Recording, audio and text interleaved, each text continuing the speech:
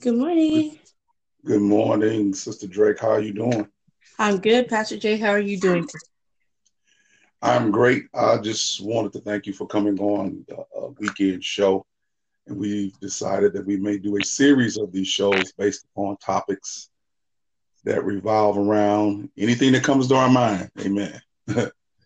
Well, thank you for letting me come and help you. Yep. I'm with Sister Tanika Drake. Sometimes we'll be on my podcast, and then other times we'll be on hers. I think she's one of the most prolific podcasters out here, and I suggest that everyone listen to her podcast. Tanika, what's your podcast title? God's gift through his word. God gives through His Word. You're going to get good music, awesome prayer, and great scripture reading and interpretation. So I think it's a blessing. Matter of fact, she's the one who kind of is helping me through the land of podcasts, and I appreciate her. She's very, very. She doesn't think so at times, but I think she's on the rise, and so I think she's someone to pay attention to. Not only being a podcaster, but I'm trying to convince her to be a broadcaster. So prayer, and she has a book coming out, and you have a book coming out, don't you? I do, Pastor Jay. I do have a book coming out. What's the name of your book? Let's see. Let me think about that because it's been a minute. The gift. Let me see. The gift of finding God's love, guilt and shame turned into my shine. That's a mouthful. Amen. And then we're going to discuss that one of these podcasts of your book and what it means and how did it come about. But I think we've discussed it several times privately, and I think it's an awesome thing to bring the plight of domestic violence to light Yes, inside the church and outside the church. So, definitely. so today we're going to talk about, and I've been talking to you and talking to others and giving the background on what we're going to talk about today. I'm going to talk about being offended. Offended. Yeah, we're going to talk about being offended.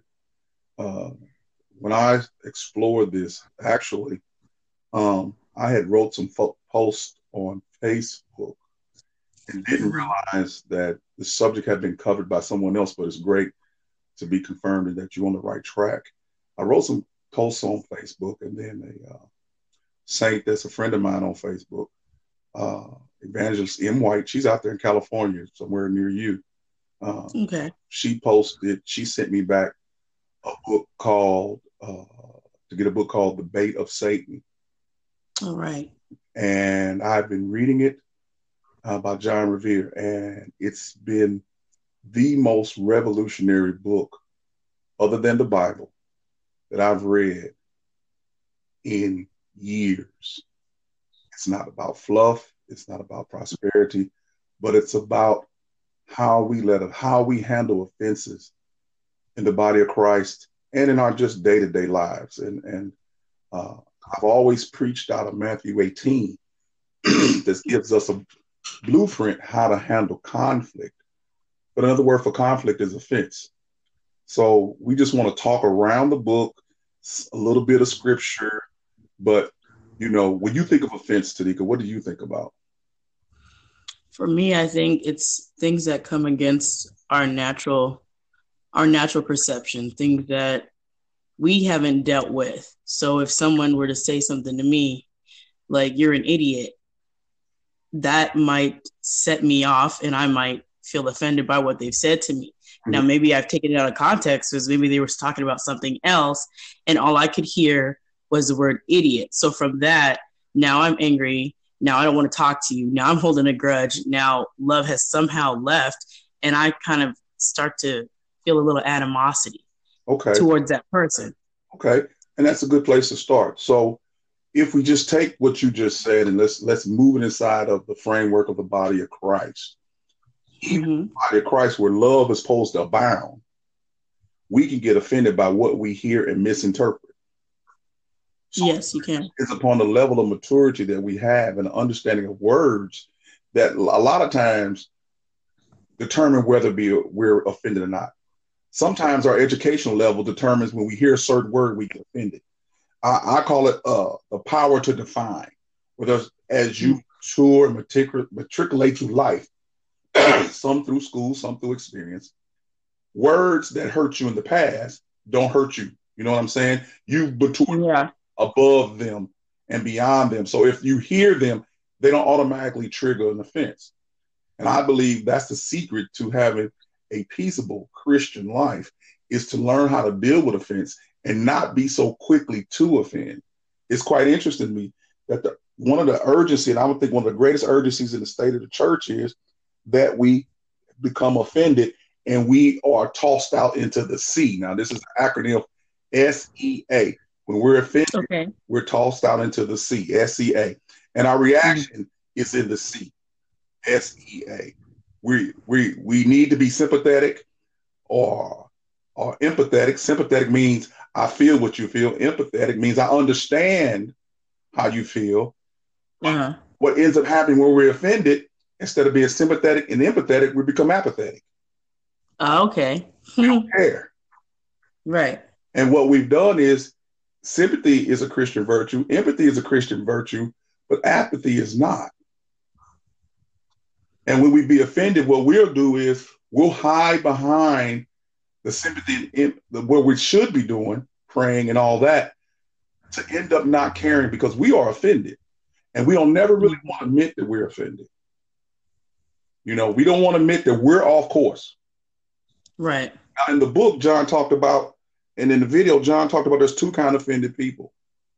The ones who are actually offended, something has been done wrong to them.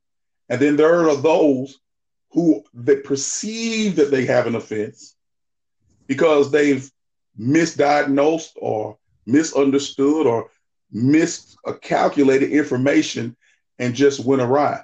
Now, I kind of want to go back and forth in that, because I think the most dangerous one is the one that perceives that they've been offended, because they do the most egregious things. But just an offended person, we want to show you in scripture, kind of just walking through it slowly or rapidly for this time's sake, what happens when someone gets offended and how Jesus kind of told us these things will happen. So let's look at, and I'm gonna have you read it if you would may.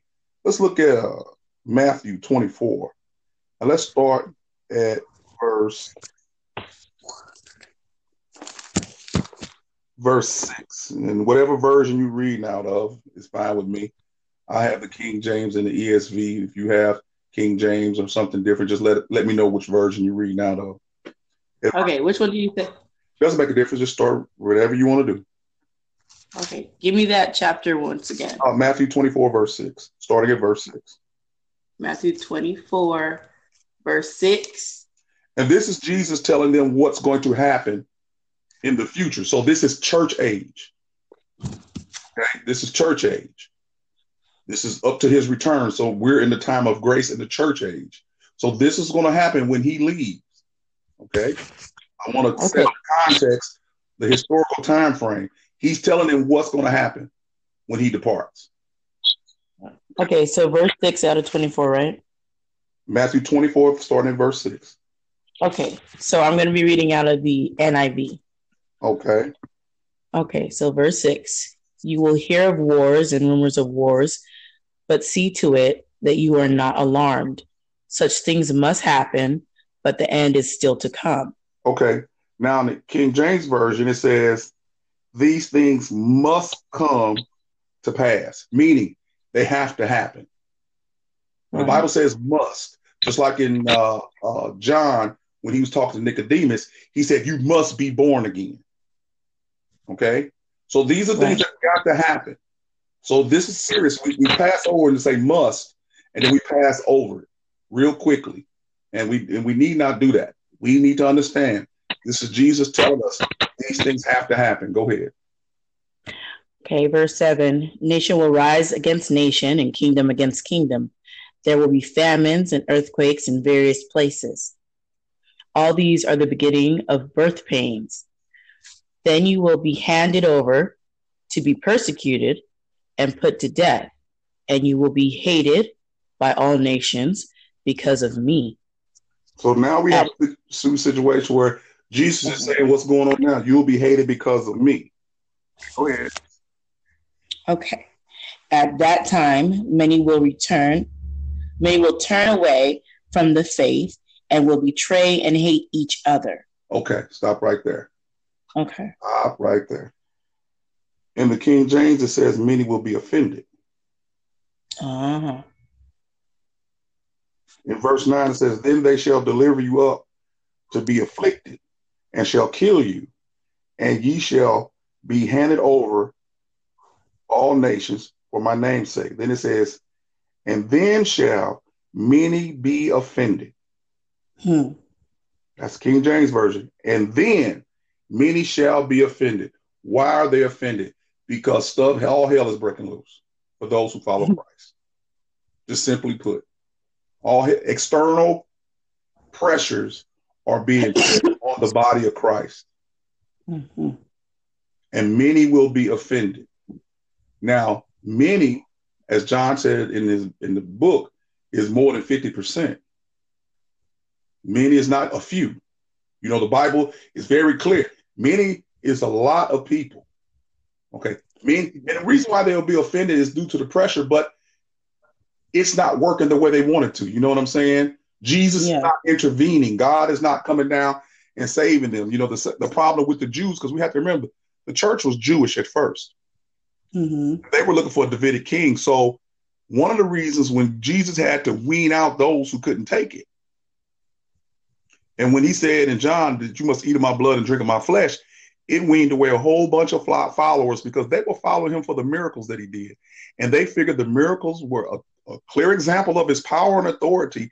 But what they wanted to do was get back to the days of David, which were promised, but they needed salvation first. And that's what they did not see. So even when Jesus, the preacher of the gospel, there's no one-to-one correlation to economic comfort, you know, or social comfort or financial comfort. You may have to endure some things and you will be offended.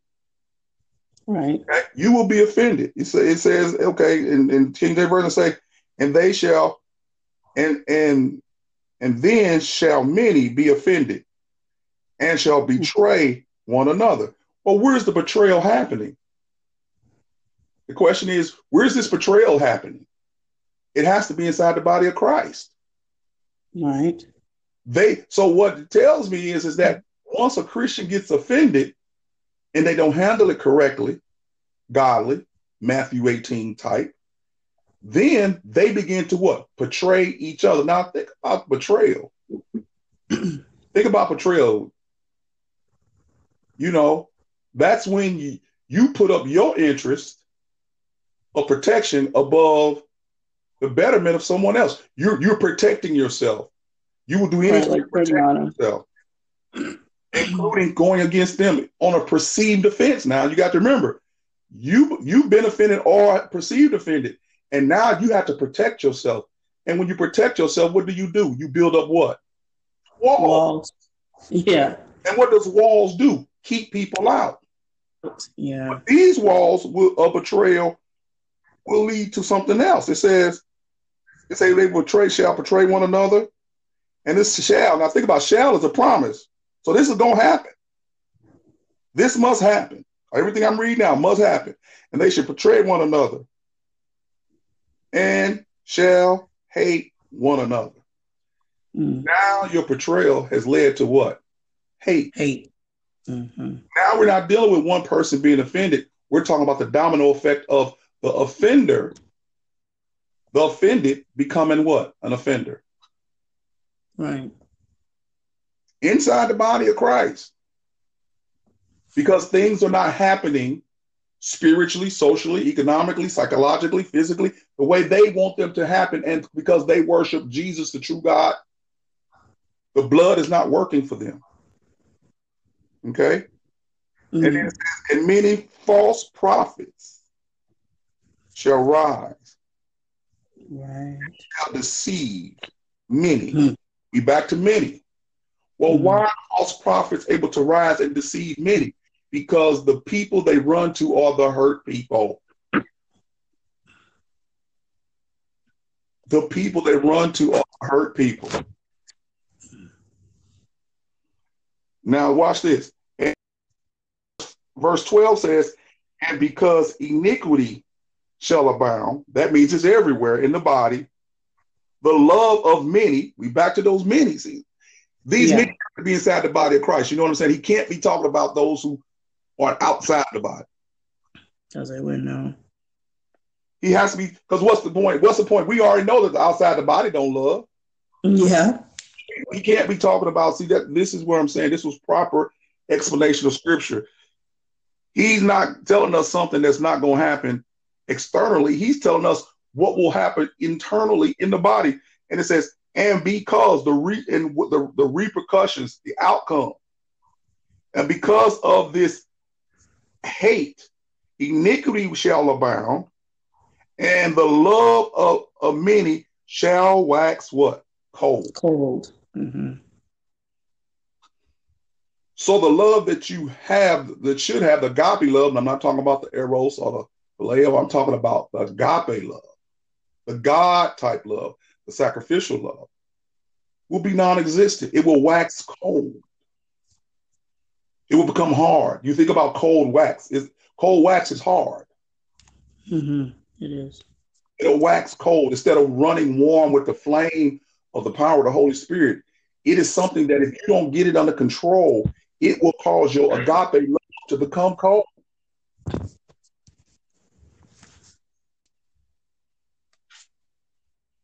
Then it talks about those that's experiencing it. It says, but the ones that endure mm-hmm. the end, the same shall be saved. And this is not of the salvation. The ones who endure the coldness, the bitterness, the offense of others, mm-hmm. endured by scripture, by the power of the Holy Spirit, we shall make it out of it. It won't last. The affliction, the Bible tells us that the affliction is temporary in comparison, or not even worth talking about in comparison to what we're going to experience in glory. So we have to keep our mind focused on Jesus. Right. And I know we say that so glibly, but what about the Jesus do we need to keep our mind focused on? The forgiveness. And the love. Only way to handle the offense is to forgive. Mm-hmm. And Jesus tells us that we should forgive seven times 70 every day. In Luke, it says every day. And offenses will come, but we have to learn how to forgive. Now, we talked about forgiveness. So what is your definition of forgiveness? Well, my definition for me, if someone has hurt me or someone has done something wrong to me, that I am to, in a way, let whatever has happened to me, mm-hmm. let it go, and not to remember it and not to keep recalling it up. Just let it go like it had not transpired to me so harsh that it keeps coming back as brand new pain. Okay. And we just learned that if you stay in a state of offense and allow it to keep coming back and hurting you, mm-hmm. then you're breeding ground to be deceived and start hurting other people. Well, false teachers and false prophets will rise up and snag you and snare you and bring you in. If you go to Matthew 7:15, it talks about beware of the false prophets who come to you as sheep. Mm-hmm. And the wolf clothing. So think about this. They don't come as shepherds. No. They're in the pews with you, the hurt people in the pews with you. Being a pastor, one of the most interesting dynamics of the body of Christ is that you want the saints to communicate with each other, but you want a mature saint somewhere in that mix, because it is amazing to me what the saints come up with when they get offended, when that sheep is now, this wolf is with amongst the sheep, and they sow what? Discord amongst the brethren. Mm-hmm. Every congregation has them. And I think there's a proverb about that, isn't it, Tanika? There's a proverb about that one who sows discord. And we can see how God does not like someone to sow discord amongst the brethren. And you say, well, it's just, we just pray for them. No, Matthew 18 tells us to kick them out the church if they don't repent. But we're so concerned about the money. And again, what I found out is the wolves write the big checks because they know the heart of the clergy sometimes. And I'm not talking about all clergy, but too many to be counted. They know that if as long as I write the check and fund the pastor's salary and the events and all of that, that I will never ever be dealt with. And they can run amok amongst the brethren and sow discord. Did we talk about the proverb that had that? Do you have that one? No, which one is that? Proverbs 6:16. Okay, say that again. You said it real fast. Proverbs 6:16. Proverbs. There, and I'll read it. There are 6 things that the Lord hates. Now, I think we're in good ground if we hate what the Lord hates. What you think? I think that's the best way to be. Okay. And then he says the 7th, there's one more thing that is an abomination to him. Guess what the 7th thing is? The one who sows discord amongst the brethren. A hurt saint that gets deceived, that starts with hate, their love waxes cold, and they end up becoming the person who sows discord, trying to get people to side with them in their hurt. So causing a lot of chaos. Causing chaos in the body of Christ. Now, Matthew 18 tells us how to deal with them, but the point of dealing with them, the way Matthew 18 tells us to, and most people know it, you come to them, then you bring witnesses, then you take them before the church, and then the leaders decide, and Jesus said, I'm with you, whatever decision you make to bind or to loose. Okay, you're touching and agreeing, you're binding and loosing on this subject matter.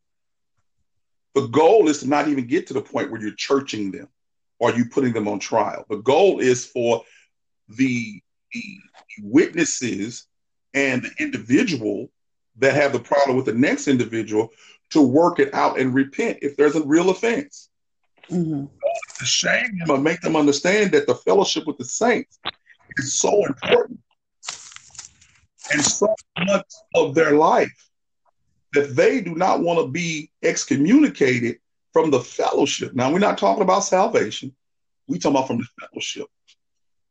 But they love the saints so much, that agape love, that they were willing to, work it out or set down their differences. How important do you think it is that we work out our differences in church?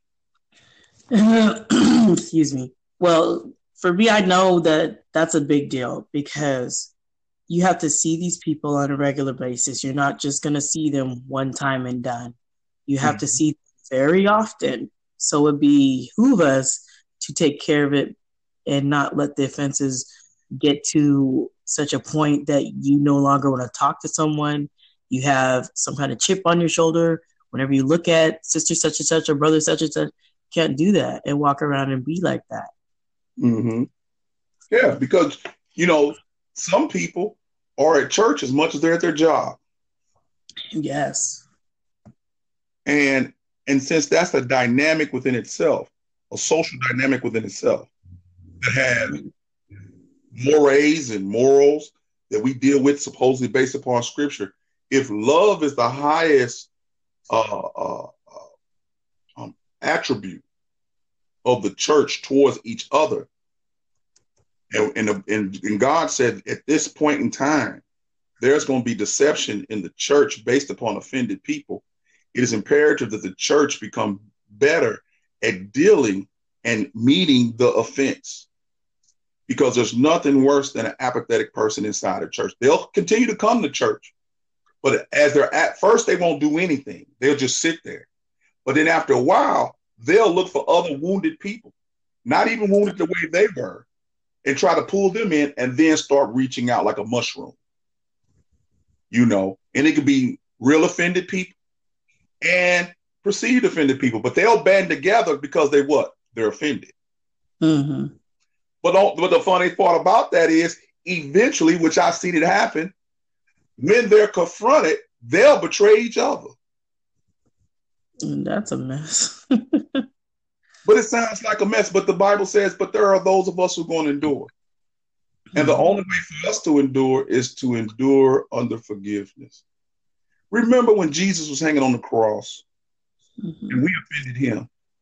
And the way you learn how to deal with offense is you always go to the cross when you're ready to when you become offended. And you look at the cross and you say, I offended Christ and put him on the cross. He forgave me. How much more should I be willing to forgive the petty offenses that are foolish most of the time that I perceive as an offense? And it's a learned thing. It's not going to happen overnight. It's a practice thing. It's a meditative position to be in, to be able to, before you get offended, try to look in the eyes of Jesus and listen to his words say, forgive them, for they do not know what they do. At the height of the offense towards Jesus of putting him on the cross, he still mustered enough strength to say, forgive them, Father, for they don't know what they do. Not only forgiving those who participated in his crucifixion and the Jews, but for that point all the way forward and back, where man's love for God has waxed cold. In the Old Testament, they call him stiff-necked. In the New, he's saying the love will wax cold, hard-hearted, stiff-necked people, hard-headed, following idols. And if we're not careful with dealing with offense, we'll build up a wall and believe that we are doing the work of God in the offense and bringing others to the point of deception. And we'll do that and we'll say we're doing it for the sake of God. And that's the scary part. Excuse me. Because in 2 Timothy, it talks about the fact that these brothers and sisters who deal with foolishness in 2 Timothy 2:23, and I want people to go back and read it in 24, it talks about the fact that these people who are deceived, who are hurt, have their feelings hurt, or are already deceived, we prove that. They already love wax cold, but we have to patiently try to teach them and bring them back to a state of repentance. We have to remind them how good God was. Romans 2:4 tells us that the understanding of the goodness of God should lead us to repentance.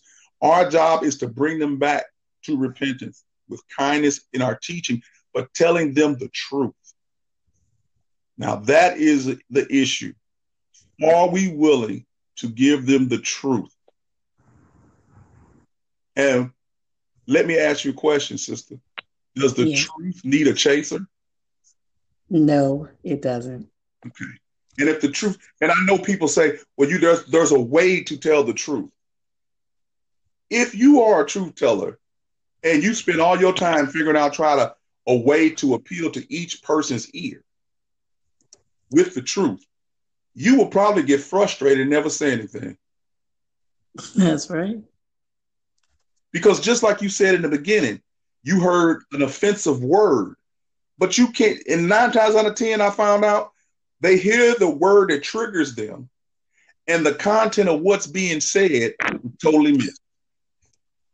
Yeah. It's totally missed. Because you said, what word did you use that you said that you might have been offended by? I said idiot. All right. And idiot is by itself is a offensive word. Now, if you look at scripture, the word fool is on the same level as idiot. Yeah. But people don't want to be called fools, do they? No, they don't. But I'm gonna do a content way of looking at something. And I'm gonna say this, and I say this, if you as a child of God, so if you are a child of God, that means God is your what? Father. He's your father. Mm-hmm. You are a child of God, and God is your father, and God has admonished and talked against the traditions of men. And when you raise what you do, how you do, and the way your denomination or non-denomination does something, and practice this day-to-day worship, the traditions of your denominations, traditions of your pastor, above the word of God, then you, as a child of God, must be a fool.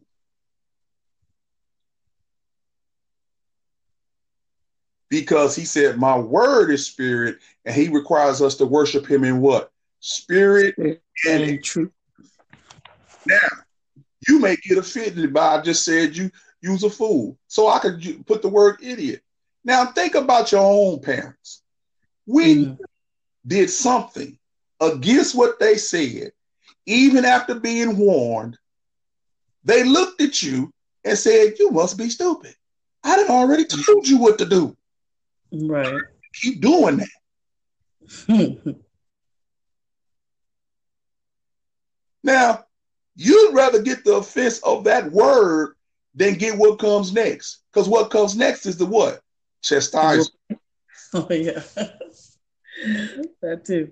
See, offend me with the word because I don't want to be offended with the belt. Mm-hmm. So if we look at it like that, when we're being corrected, instructed, and it rubs up against us, and it pricks us, we should be able to receive that in the corrective love, because if you sugarcoat the word of God, at some point you've changed it. The Bible says that the church is salt, the word of God is salt. What does salt do? Salt preserves, salt cures, flavors. And the Bible tells us extremely well that if this salt, which is the body of Christ, loses its savor, the salt that depends on the word of God loses its flavor, its curing ability, its preserving ability, then it's worth nothing. Right. Well, if you add sugar to salt together, you can't separate the salt from the sugar.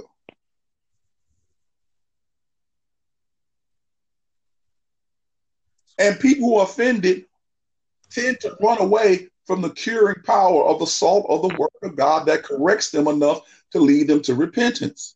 And I tell people all the time, the same word that cuts you is the same word that cures you.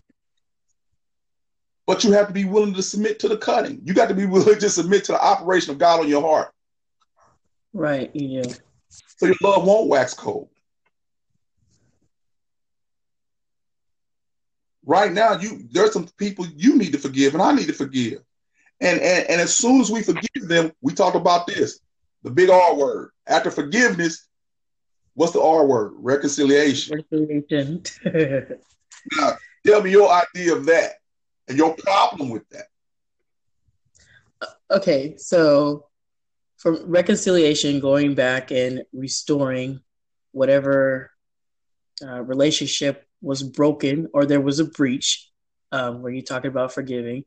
So the only issue I have with that, and it's depending on relationship issue, particular persons. Okay. So certain people you ought not to reconcile with, not because God's word is not true, but sometimes after God has removed you and separated you for your protection, it would behoove you to stay away from that person.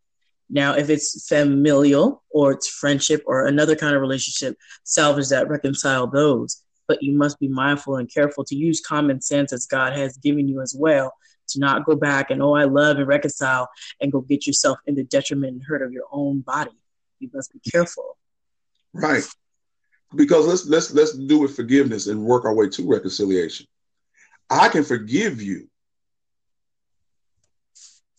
Now, God gave us the ministry of reconciliation, the ministry, meaning the wanting, the talking, the propagating of the ministry of reconciliation. Once I forgive you, you have to accept my forgiveness. Okay? You have to accept. You don't have to, but we're heading towards reconciliation. So you have to accept my forgiveness. Or if I'm asking for forgiveness, there's got to be a mutual, I forgive, okay, we forgive each other. Mm-hmm. Now, reconciliation takes into account of when you reconcile books in accounting, they are balanced, right? Right. A lot of times in forgiveness, if you're the person forgiving, you're still out of balance with that person that you forgave. Because reconciliation takes both sides to come together to let two walk together, they can't agree. You know, these two have to come to the point where there's a balance in the forgiveness and the wanting of reconciliation. If reconciliation, and I'm talking about true reconciliation, I'm not talking about the reconciliation where one tricks the other person to put them back in harm's way. I'm not talking, that's not reconciliation. That's a power. That's deceit. See, that's a still hurt person deceiving the other person to exact vengeance. The person still hurt. Reconciliation, you put the hurt behind and you both want to get to balance. You both want to work this out. But it takes two. It takes two. You can't reconcile by yourself because what are you reconciling to? And reconciliation means that there's an understanding. So there's a level of reconciliation that you may come to and say, we can never come together again. You have reconciled in your mind, balanced it out in your mind, that this ain't going to work. And they have too. But even if they haven't, the Bible tells us to be wise as serpents and gentle as doves. We can't let some foolish interpretation of how we love each other confuse the fact that we need to be wise in our dispensational handing out of reconciliation. Now, forgiveness got to do. We have to minister people into reconciliation. That's why he gave us the ministry. We have to work them. It's a process. But forgiveness should be always on the forefront of a Christian's mind. Because Father's mind, the same thing was there. He forgave us. When did he forgive us? While he was offended on the cross. Yes, he did. You know, he is the mediator between man and God, Jesus. But we have to appreciate what was done on the cross for us so we won't be offended. And I've learned through this journey of the past couple of months and even the past couple of years, the less you are offended, the more you see things clearly. When you're offended, you can't see nothing clearly. Because the offense blinds you, since it deceives you and causes you to betray and hate because you're offended, how can you see things clearly and godly? You can still participate in service because your body is automatic for that. You can still go to all the functions. You can raise your hands, but you carry offense in your heart. And that leads me to one last thing that we do. We need to really think about when we take communion, are we offended? Or have we offended someone? Meaning that if you're not in a state of repentance, based upon you understanding how good God has been, and you're sitting there taking communion unlawfully, based upon the hatred and betrayal that's in your heart. I mean, you in line, communion line, and the person that you have a problem with is three people in front of you.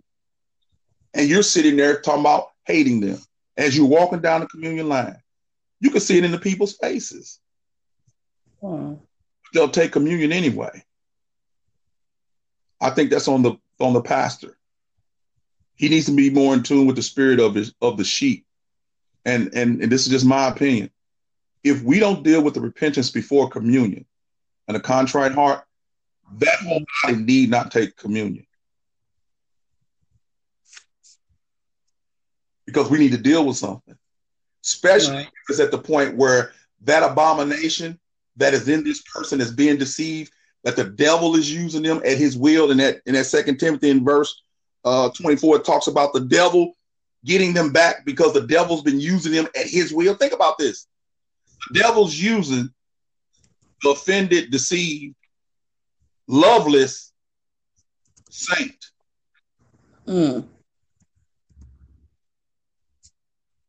Loveless saint. Void of love. When God says hate, he means void of love. He doesn't mean visceral hate like we do. It's a void of his love. And when you're void of the agape love as a child of God, when you take on that posture of knowing the truth and what you're supposed to do, in Romans, God said he turned these people who continue to be this way because they knew the truth over to their own lust and desires. And their lust and desires come up and breed this hate and deception, and it keeps rolling and rolling. I believe a lot of churches are closed. A lot of churches don't make it because we don't deal with offense correctly. Yeah. We want to deal with everything else, cake, bake, kids ministries. But when that seed of offense is planted in your church and you don't deal with it, it's passing in every program you got. And there's be a seed of deception, a seed of hurt in each program. And you'll find out why is nobody coming. And you know what? It always boils down to brother so-and-so or sister so-and-so. When you find out, it's because they were offended.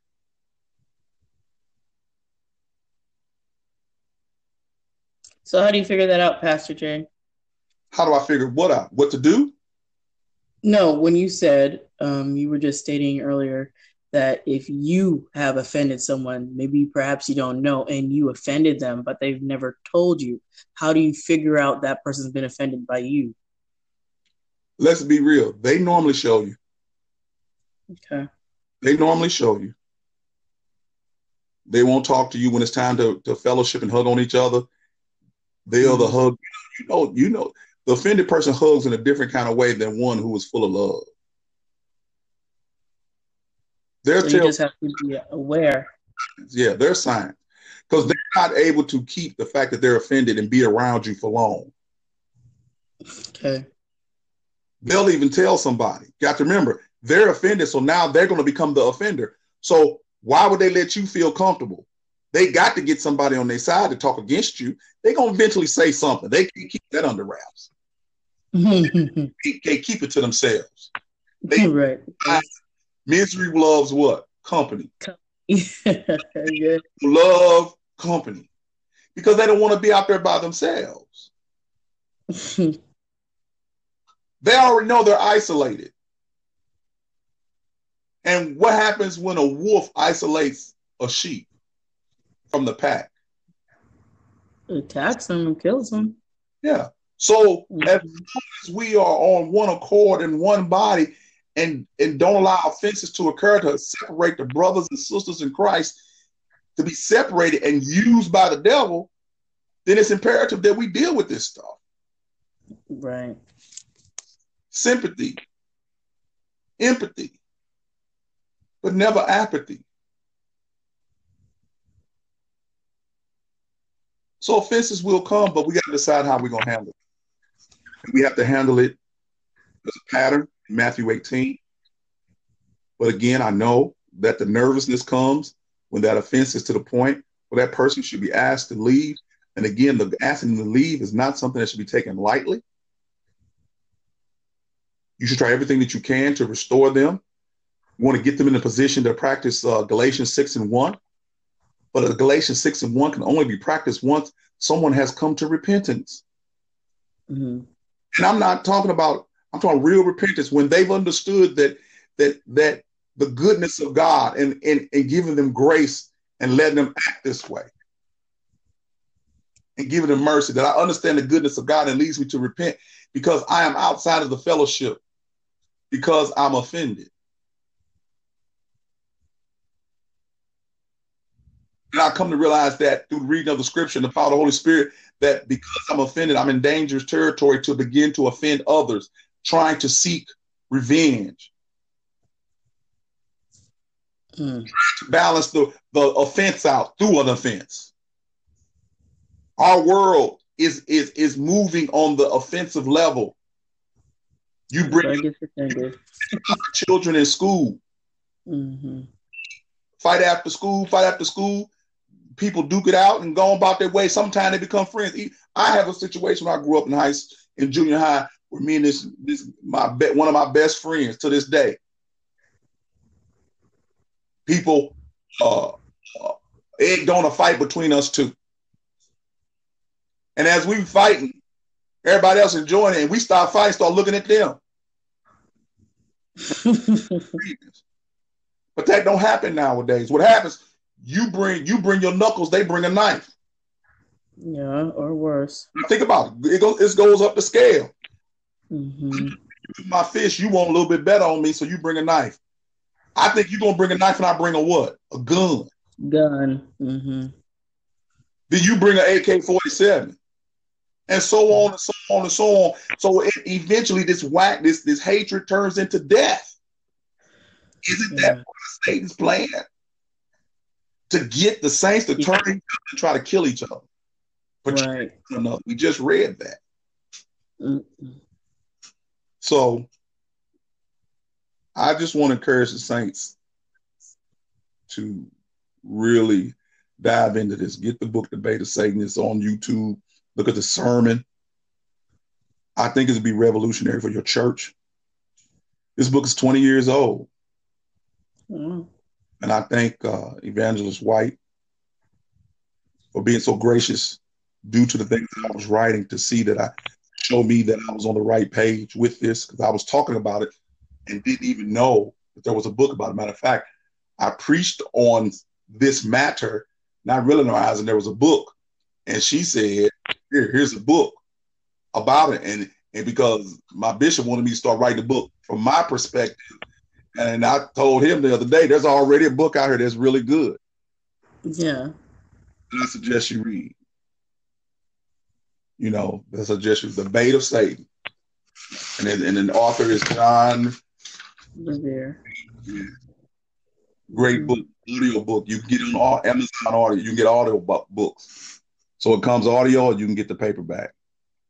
And if you get the paperback, that's fairly new. It comes with a CD of the sermon, but the sermon is actually free on YouTube.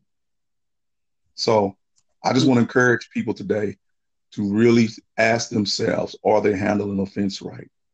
And if they are offended, be careful, because you can be used by Satan and deceived, and your love begins to wax cold.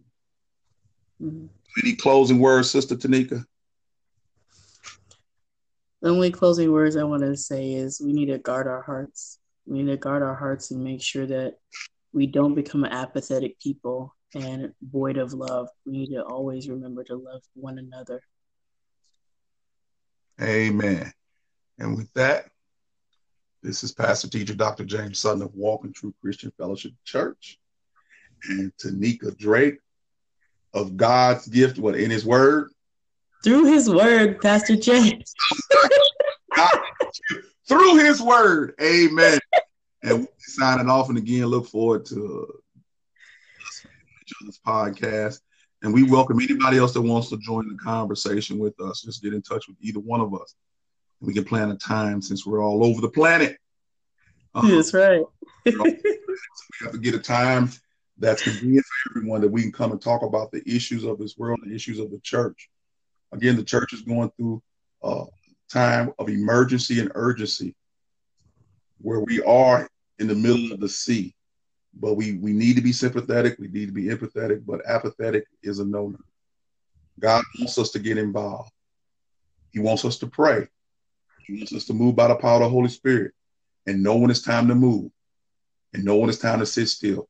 But don't use the conflict as a reason to do nothing, because something be done, or the seeds of discord will be sown in your church and in your family and in your life. So look at Matthew 18, read over the scriptures that we gave. And again, I suggest you get the book of Satan. All right, Tanika, I'll talk to you later. All right, later, Pastor Jay. Peace.